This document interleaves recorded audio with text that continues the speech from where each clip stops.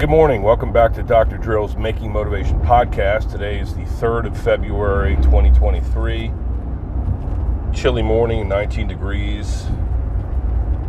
Partly cloudy skies here in eastern PA. Hope wherever you're tuning in from, the weather is good and it's Friday, so let's all be optimistic and hopeful that we got a nice weekend ahead of us. Sam and I will be heading to West Virginia, where there is a 7-on-7 football tournament. Don't ask me why the fuck we need to go to West Virginia when we live in the greater Philadelphia area. But this is the sort of shit that goes down, that transpires, and kind of roll with it, you know? We're going to call it an exciting father-son trip. Sam at 15 years of age, and me at the ripe old age of 47.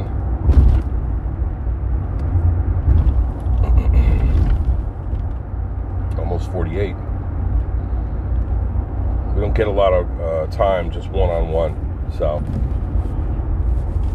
I'm sure he's going to be listening to his earbuds most of the time, but we'll get out there and see some open road and have some experiences together, and be back home by dusk on Sunday. My Lily Beanbag had yet another competition this weekend. It was in Trenton. She was training for, but she was dropped doing a basket toss, which is as the flyer. They basically take her 4 or 5, and they throw the flyer up in the air, and she twists and lands down in their arms again. And they fucking dropped her. So she hit her head on somebody's knee and then the floor. That she's got a concussion. We'll call it a mild concussion before, for the time being. It seems to have her affect and no major neurologicals other than some neck pain and photophobia. She seems to be rehabbing well, but she's going to take a little bit of time off from cheer, just a week, which I'm glad she's doing it, you know. It was with some trepidation that we regarded this whole diagnosis, you know. Okay, so you're going to stay home from school today because you got your bell rung, and, you know, of course I do an assessment looking for pupillary constriction, range of motion, symptoms. But, you know, it's always better to take him to the pediatrician, so she did a legit concussion protocol, documented it, so she's got at least a mild concussion. So she and mom are gonna stay home for the weekend, and they could use one of those. Now they'll probably be out there, probably go out to the outlets or do all kinds of cool, fun shit, which, fuck it, they should. But, you know, it can be a little bit go, you know? Always on the go. I wish we could stay home with them.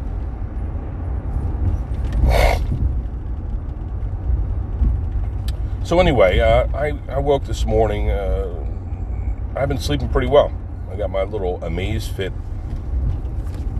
smartwatch here that I barely even notice it's on.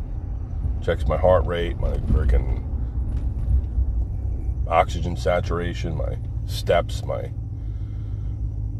calories, all this shit. So that's pretty cool.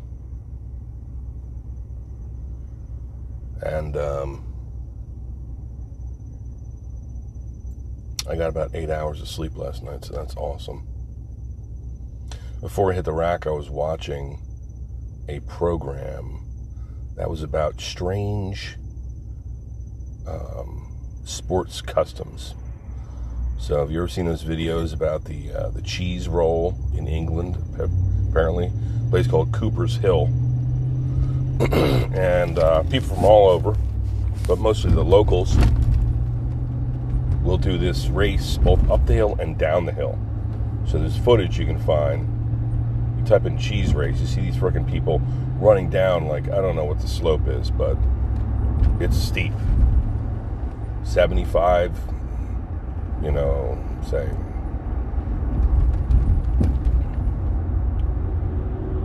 What kind of grade is it? It's fucking steep, man. Like, so they sit at the top, and then they just basically start running. Gravity takes them. They go ass over tea kettle, and they kind of embrace that a little bit. They go loose, if they can, try to control their momentum. But you get this little girl, a woman who's like a thrill seeker or whatever. She fucking chases this cheese down there. She won it 4 times for the women's, and then the men do theirs. And this guy they were kind of workshopping how to improve their speed, and basically you run and then you fall at some point, and once you come out of the fall, you kind of use that to spring up, and then kind of like if you ever go down a flight of stairs quickly, you get the sense you got to get your legs moving and your proper positioning. Anyway, that was cool. They did another one. Oh, a chili eating contest. I've seen some footage on YouTube about this too. Competitors from all over, and they meet and they train and they grow these chilies. And there's this guy who, I guess he's got some sort of commercial sauce, certainly has a growing business, and he's just trying to genetically engineer the hottest possible peppers. So this guy's showing like it's like freaking Frankenstein's monster. This guy's taking little paintbrushes and taking the pollen from an adjacent,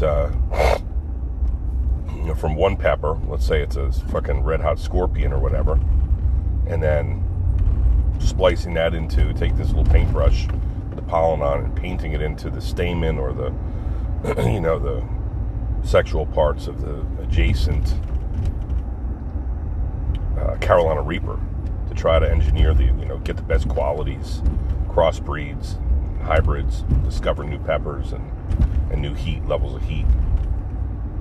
They covered Scoville units and all kinds of scientific aspect of chilies like this, and it was quite interesting, in my opinion. And they were going to start a third section of it, was on extreme hairdos or something like that. It looked like it was an African-American hair company, whatever. This guy does runway models, does sculptures in hair and hair extensions. So that one kind of lost my interest, but I'll watch the rest of that. Anyway, that was kind of interesting. If you're looking for something cool, interesting to watch these people face off in this chili eating competition. It's freaking nuts. And if you've ever eaten a hot chili, ranging from fucking jalapeno up to mild to a Carolina Reaper or a ghost pepper, something like that, this is nuts. I'm largely through my my cold, and that fucking sucked. Let me tell you, my friends. Loogies, snot rockets, like fucking guacamole. Got a little bit of congestion just remaining, but I'm through it for the most part. So listen, I want to do a quick edit of some content from my book. I got some feedback yesterday from my buddy Rosie, who sent some encouraging words, ideas, potential ideas as to an approach. One of his statements was that people aren't necessarily looking for a book. People don't even read anymore. They consume information in different ways, and one of which, of course, is social media. So if you can take these short videos and try to get that information out there, at least in addition to, you got to edit down. So if I was going to cover the topic of my growing up, maybe I could go to these locations. Maybe I could go to like an iconic Pine Barren location. I'm thinking of one right now. It's on Route 539, wherever, going through the Pine Barrens. And there's this rock. It's like a boulder. It's very out of place for a largely sandy state. They got this boulder sitting by the roadside, and they've painted it. It's become a monument. They painted it like an American flag, and people will stop and meet there and take pictures and stuff. But there's myriad places that I've been and would like to go. Just drive around. Hey, write down a list of spots that speak to my growing up experiences that I had. The setting, who knows what kind of memories might come from this. I think some of the people that I grew up with would also appreciate that if I doing some in my truck or whatever, pull over on the side of the road and show people Devil's Ditch or the Sarco Sand Pit or Tuckerton Railroad or this trestle over the Cedar Creek. Kind of capture some of the things in shorts. It might be a good idea.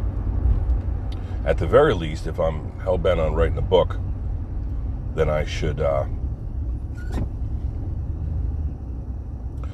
revisit these places and kind of see, to jog some memories. Speaking of, so thank you, Rosie. I love you, bud. It fills me up just to know that there's anybody listening out there that, I don't know, anybody tuning in, friend or a listener, or somebody that I might have never met,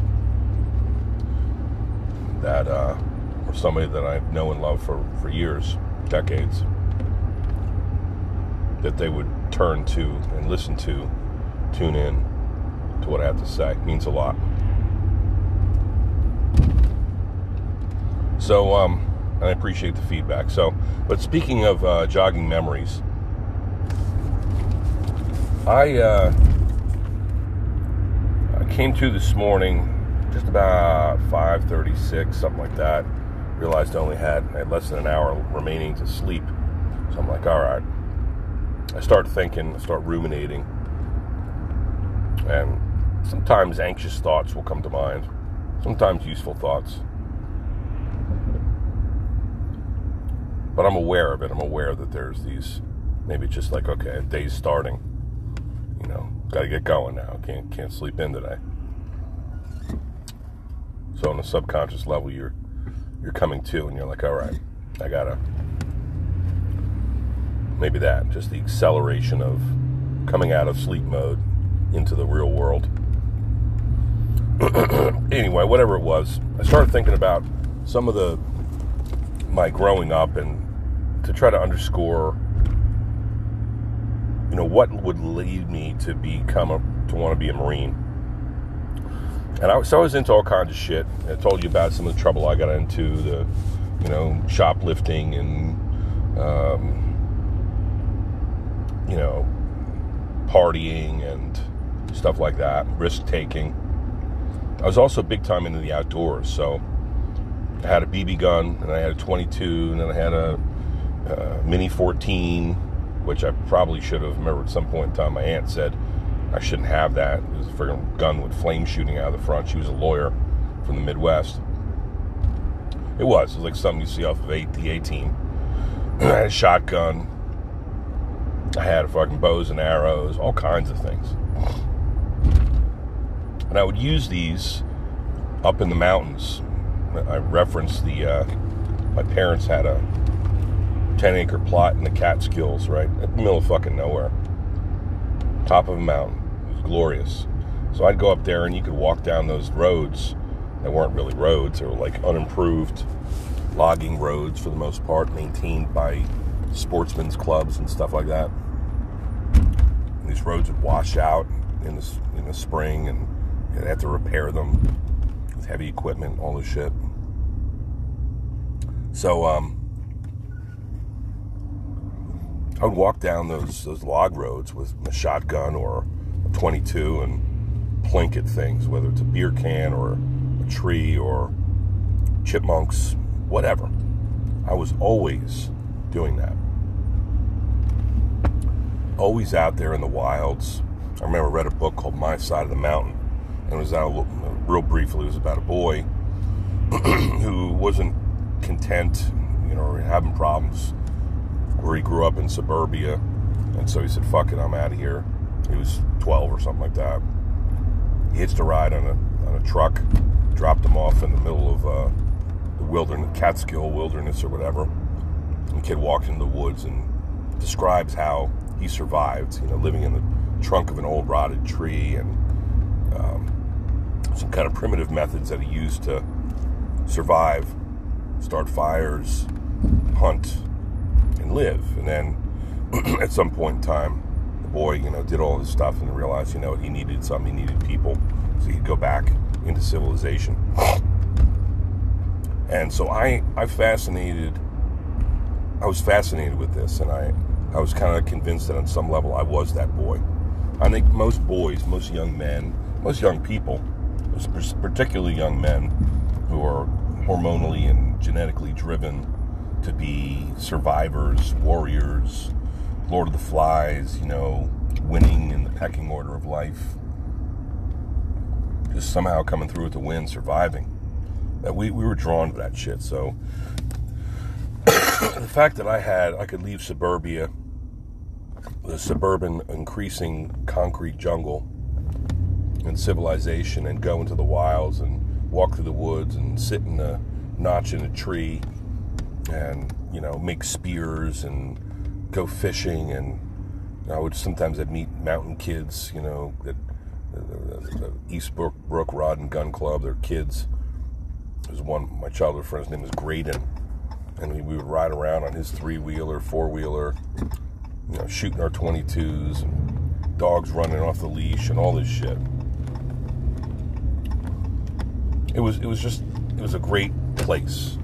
It went from a campsite to a cabin with a very deep well that we had drilled, like 700 feet deep, right? And generators, and it was a place where we could go as a family to get away from things. And so I had some of that wildness in me, some of the mountain in me. It was part of me. And I would exercise my side of the mountain. The kid's name was Sam Gribley. I would yearn for that, the outdoors, the appreciation that I got from all those experiences. I can't believe that I really haven't perpetuated that within my own family. Definitely an appreciation for nature, that'll get through, but no mountain property. Well, I do have one, but we've been up there. Never. The kid's never been up there.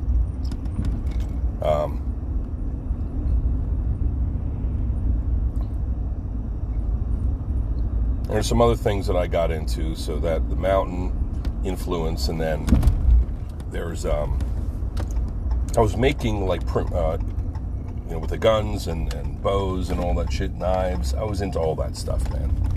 Remember one time my father's friend got out of hunting, and so he gave all of his bow and arrow, his compound bow and arrow and broadheads, gave them to my father, who gave them to me, and I set these things out in rows on the carpet as I watched, whatever shows, Rambo, Walker, Texas Ranger, whatever. I had them sitting out there on the floor, like across the room. My sister came in and started tussling with me, arguing over whatever position on the couch. And she kept pulling me, and I stepped off the couch and onto these broadheads. And I sliced my foot open terribly. You can imagine taking the sharpest knife, which a broadhead is, like a razors that make this broadhead, this tip of an arrow. I stepped off of them, and stepped onto them, one of them, and slid right across the outside of my foot, the sole of my foot. So that was a little bit of mischievousness, wasn't it? A little recklessness. Then, at some point, we're always playing with firecrackers. They were ubiquitous growing up. So we go down to the South Carolina or whatever, Myrtle Beach, and there would be firecrackers. They'd come home with boxes and fire them off. Whatever. 4th of July, M80s were blowing people's hands off. I was making pipe bombs. I made them with there were books back then. One was called The Anarchist's Cookbook, and you had to order it from a catalog. It taught you how to do things like making improvised weapons, making silencers for guns, making pipe bombs. It really was information that shouldn't have been out there for little boys or anybody else. But it seemed to be a time where there was not a lot of malice in the world comparatively. And so it taught us how to make pipe bombs and firecrackers. And so we made them and blew up, things out in the woods and so on and so forth. A year or so later, we always did it very safe and to the recipe, but a few years later, my buddy blew off several of his fingers with a pipe bomb. And the way he went about it was not ideal. Say that as an accomplished firework maker. You realize there's some safety steps you must include, or you could very well blow yourself up or die. And still I remember some near misses, but he blew 3 fingers off. His thumb, his second digit, and his third digit. So we just got a ring finger and a pinky right now. We call him Lucky 7. That'll be a chapter in the book. Jesus Christ, Lucky 7. He's alive and well. You've heard about him recently from me. I couldn't appreciate him more, but I sure wish that we were smarter growing up and he didn't blow his hand off. All right, just some edits for the book. I need to include these things in there. I wasn't a terrible delinquent, but I was doing some stupid shit. And so it was important that I exercise this in some way, and to some degree I still do. There's a wild aspect of me that I need to exercise it in the form of chainsaw carving or hard workouts or, whatever. Or else it'll express itself in other ways. I think we all have that side. All right.